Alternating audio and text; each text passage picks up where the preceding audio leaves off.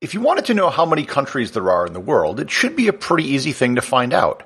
Go to a map, count the countries, and voila, you have your answer. However, it isn't even remotely close to being that simple. Defining what a country is extremely difficult and has been the point of contention in many wars and conflicts. Find out the problem of determining how many countries there are in the world in this episode of Everything Everywhere Daily.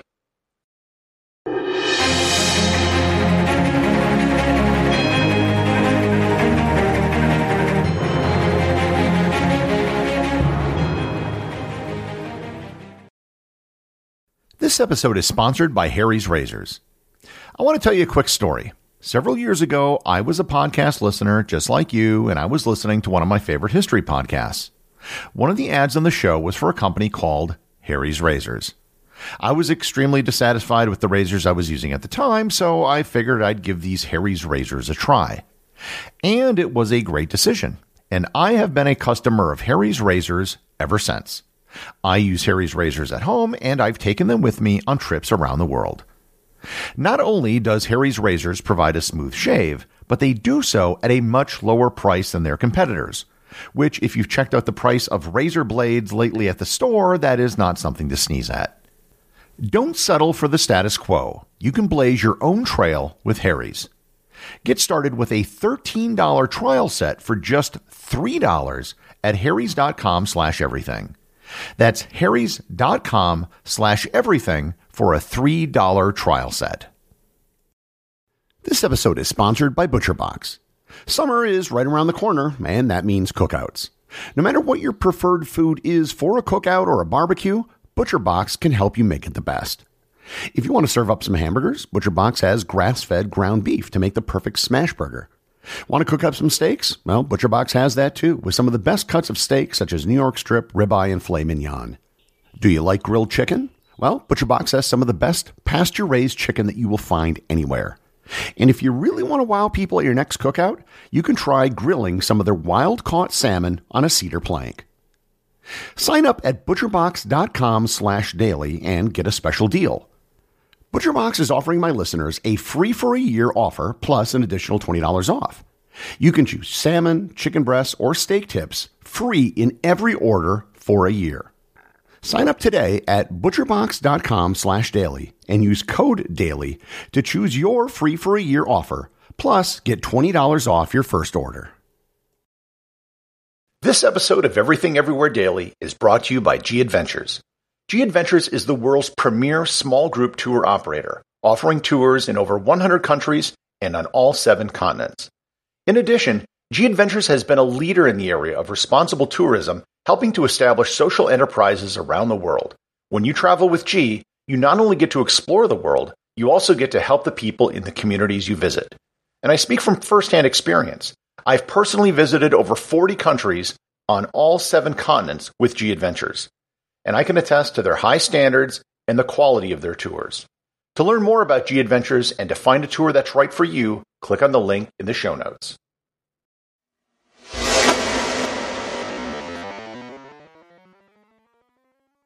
Now, before I start, let me make the following disclaimer.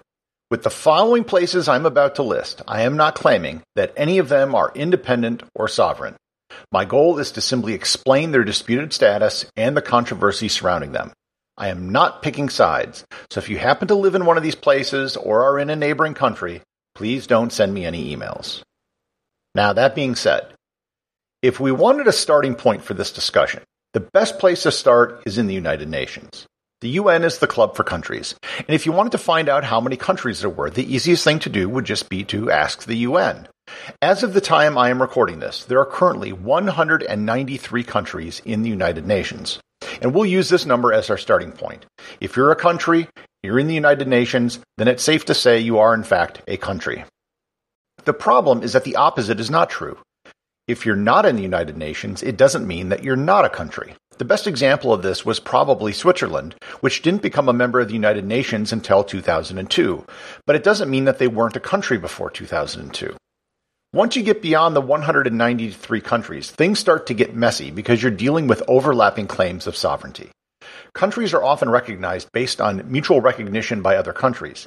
Based on international recognition, there are currently 3 territories that are recognized by over 100 different UN member states, but are not members of the United Nations themselves. They are Vatican City, Palestine, and Kosovo.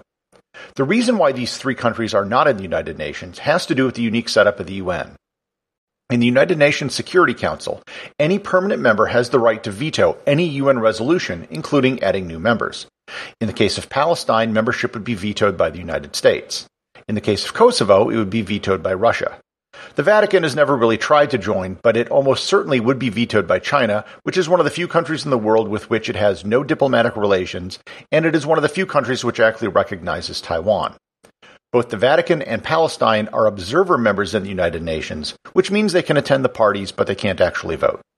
Side note, I am not going to go into detail explaining the difference between the Holy See, which is officially what has diplomatic recognition, and Vatican City. I'll save that for another episode, as it is beyond the scope of this show.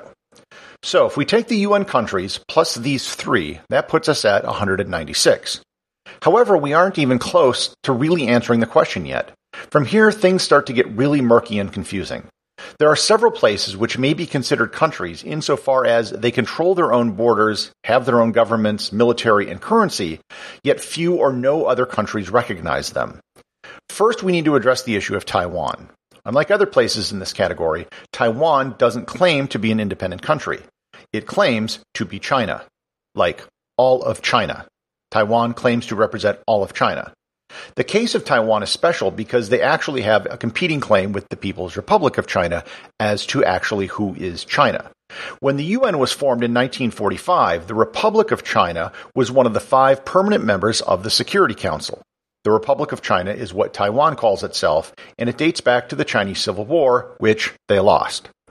The problem was, of course, they weren't really China or representing the vast majority of the Chinese people.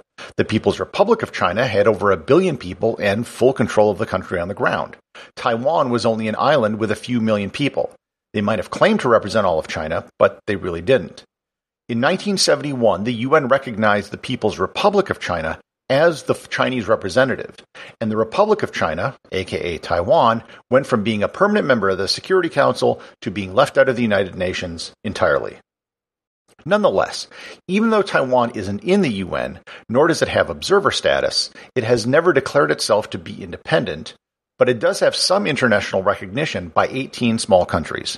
It also has de facto control of its borders, its own currency, military, and its own elected government. And it's also allowed to compete in the Olympics and in international football competitions as Chinese Taipei. So if we recognize its de facto control of its own territory, that puts us at 197. But if we were to include Taiwan, why wouldn't we include other countries which have de facto control over their territory as well? There are several places which are countries insofar as they control their own borders, have their own government, military, and currency, yet almost no other countries recognize them. These include South Ossetia. This is a breakaway part of the Republic of Georgia, which borders Russia. It's recognized by 5 UN member states, one of which is Russia. Abkhazia, another breakaway part of the Republic of Georgia, which also borders Russia. It's recognized by 5 UN member states, one of which is also Russia. Transnistria, a tiny sliver of land sandwiched between Moldova and Ukraine on the eastern side of the Dniester River, not recognized by any UN member states, and everyone recognizes it as being a part of Moldova. Artsakh, also known as Nagorno-Karabakh, an Armenian-populated region which was part of Azerbaijan when the Soviet Union fell, not recognized by any UN member state, including Armenia. Somaliland. This is the northern part of Somalia. They have total autonomy, their own currency, they've even had elections with peaceful transitions of government. Nonetheless, no other country recognizes them. Western Sahara. Formerly the Spanish Sahara, the Spanish left in 1975 without transitioning the region to independence. Morocco controls most of the territory, although no other country recognizes its sovereignty over it. North Cyprus, the northern Turkish part of the island, which broke away after an invasion of Cyprus in 1974. It is only recognized by Turkey. The stories behind every one of the places I just listed could be an episode unto itself, and maybe someday it will. Suffice it to say, they are all de facto independent, but almost no other country recognizes them as such. If we included all these places as countries, we're now at 204. However, we are not done yet. New Zealand has 2 territories which are all but independent. The island of Niue and the Cook Islands are both small territories that totally control their own fate. They are independent members of international organizations such as UNESCO and the World Health Organization, and they can sign their own treaties. They have diplomatic ties with about 24 UN member states and the EU. Basically, they can do whatever they want, including entering treaties with foreign powers, and New Zealand has publicly stated that they would not stop them if they wished to declare independence and join the United Nations. But they have stopped short of doing so because all of their citizens currently are also considered citizens of New Zealand. That plus other financial benefits would be lost if they were to fully declare their independence. With Niue and the Cook Islands, that puts us at 206 countries, which is certainly all of them, right? Haha, no. We're just getting warmed up. Now we have to delve into autonomous territories. Autonomous territories are places that exist in a quantum state of being a country and not being a country. The best known example would probably be Puerto Rico. Puerto Rico is a territory of the United States. It's a part of the U.S., but it also isn't part of the U.S. The people who live there are U.S. citizens, but Puerto Rico doesn't have representation in the federal government, so it's not quite a part of the U.S. in the same way that Florida is. The same is true for Guam, the U.S. Virgin Islands, and the Northern Marianas Islands, also which, I might add, have separate Olympic teams. American Samoa is very similar, with the only difference being that the people there are not U.S. citizens, but are considered U.S. nationals. That means they can freely travel and work in the United States, but if they wish to vote while living in the U.S., they would have to become naturalized citizens. Greenland and the Faroe Islands are part of the Kingdom of Denmark, but are considered autonomous countries within the realm of Denmark. By the same token, Aruba, Curacao, and St. Martin are countries within the Kingdom of the Netherlands, but the Caribbean islands of Bonaire, Saba, and St. Eustatius are considered part of the country of Netherlands, that flat place that's in Europe. Hong Kong and Macau are special administrative regions of China with their own currency, passport, and also Olympic teams. Britain has territories with varying degrees of independence in Anguilla, Montserrat, the Turks and Caicos, the Cayman Islands, Bermuda, Gibraltar, the Falkland Islands, South Georgia Island, the British Indian Ocean Territory, Ascension Island, Tristan da Cunha, St. Helena, and tiny Pitcairn Island in the middle of the Pacific Ocean. Some of those territories have their own Olympic teams, and some don't. And I haven't even mentioned the 3 crown dependencies, which are Jersey, Guernsey, and the Isle of Man, none of which are part of the United Kingdom, nor a territory of the United Kingdom, yet are tied to the UK via a direct union with the Crown, aka the Queen. And to top it all off, the country of the United Kingdom itself is made up of 4 different countries, England, Wales, Scotland, and Northern Ireland, all of whom get separate teams in the World Cup. It's countries and countries. The UK has achieved country inception. So as you can see, the question of how many countries are there is a lot more complicated than just looking at who has a seat in the United Nations, and there really is no right answer. The base number that most people use is 193, but it's also pretty obvious there are more than 193. The question is, how many do you think should be considered countries? And that'll remain an open question, subject to debate.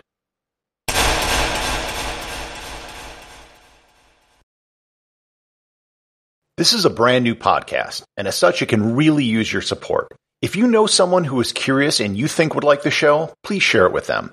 And if you've enjoyed the show, please subscribe on Apple Podcasts or Google Podcasts, where you'll get new content for curious people every day in your podcast player. And leave a 5-star review. More reviews can help the show be discovered by more people.